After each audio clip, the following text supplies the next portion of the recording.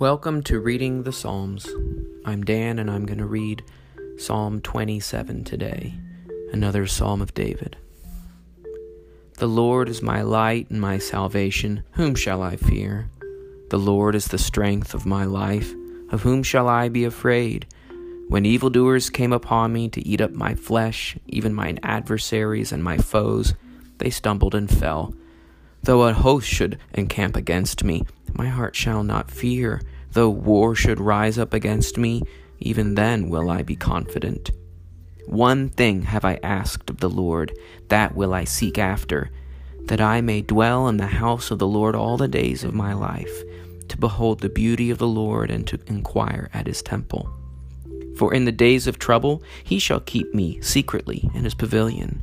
In the covert of his tabernacle shall he hide me. He shall lift me up upon a rock. And now shall mine head be lifted up above mine enemies round about me, and I will offer in his tabernacle sacrifices of joy. I will sing, yea, I will sing praises unto the Lord. Hear, O Lord, when I cry with my voice. Have mercy also upon me, and answer me. When thou saidst, seek my face, my heart said unto thee, thy face, Lord, will I seek. Hide not thy face from me. Put not thy servant away in anger. Thou hast been my help. Cast me not off, neither forsake me, O God of my salvation, for my father and my mother have forsaken me, but the Lord will take me up. Teach me thy way, O Lord, and lead me in a plain path because of mine enemies. Deliver me not over unto the will of my adversaries, for false witnesses are risen up against me, and such as breathe out cruelty. If I had failed, unless I had believed to see the goodness of the Lord in the land of the living. Wait on the Lord. Be strong, and let thine heart take courage. Yea, wait thou on the Lord. The confidence we so desperately need is found in the opening of this psalm, where David asks rhetorical questions revealing the sure foundation on which we stand. What fear? What problems? What's going to scare us? The single-minded focus we so desperately need is again found in the opening of this psalm. All I want is to be in God's house. What else could I need? What else could I require? What else could I ever ask for? So how can we build our own thoughts and thinking to have sincere hearts in proclaiming the opening of this psalm? Sometimes we know what the right thing is.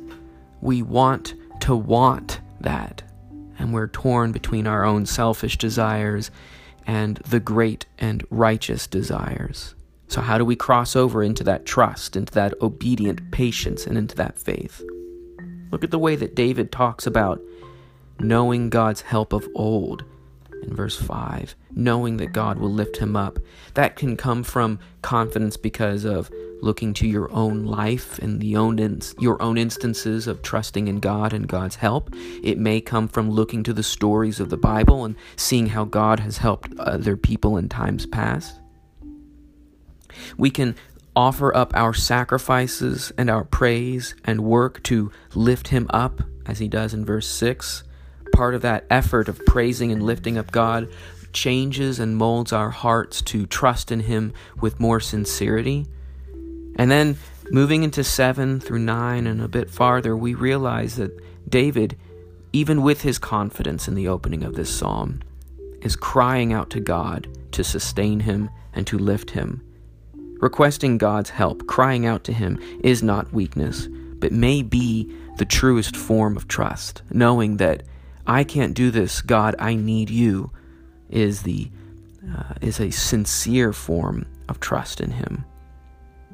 We're living in this time of quarantine. It's almost like a time of forced meditation. We're isolated. We're on our own. We can't be distracted by all the things that we used to be distracted by. Let's take advantage of this time to consider who we are and what we are. Let us take this time as an opportunity to evaluate our own hearts, our own understanding, and our own need for God. Time of trouble is a wonderful time to grow in our trust. Let's take the advantage of this time. We'll read Psalm 27 again. The Lord is my light and my salvation. Whom shall I fear? The Lord is the strength of my life. Of whom shall I be afraid? When evildoers came upon me to eat up my flesh, even mine adversaries and my foes, they stumbled and fell. Though a host should encamp against me, my heart shall not fear. Though war should rise up against me, even then will I be confident. One thing have I asked of the Lord, that will I seek after, that I may dwell in the house of the Lord all the days of my life, to behold the beauty of the Lord, and to inquire in his temple. For in the days of trouble he shall keep me secretly in his pavilion. In the covert of his tabernacle shall he hide me. He shall lift me up upon a rock. And now shall mine head be lifted up far above mine enemies round about me, and I will offer in his tabernacle sacrifices of joy. I will sing praises unto the Lord. Hear, O Lord, when I cry with my voice. Have mercy also upon me, and answer me. When thou saidst, Seek my face, my heart said unto thee, Thy face, Lord, will I seek. Hide not thy face from me.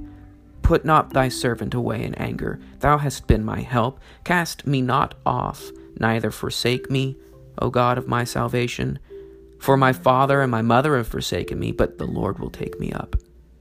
Teach me thy way, O Lord, and lead me in a plain path, because of mine adversaries. Deliver me not over unto the will of mine adversaries, for false witnesses have risen up against me, and such as breathe out cruelty. I had failed unless I had believed to see the goodness of the Lord in the land of the living. Wait on the Lord.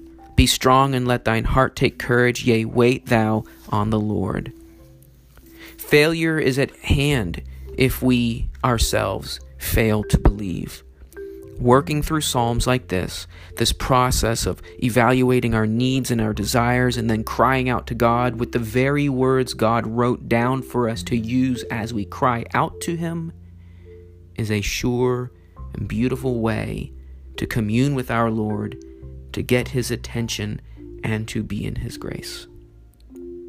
Well, thanks for listening in, and I hope to talk with you again soon.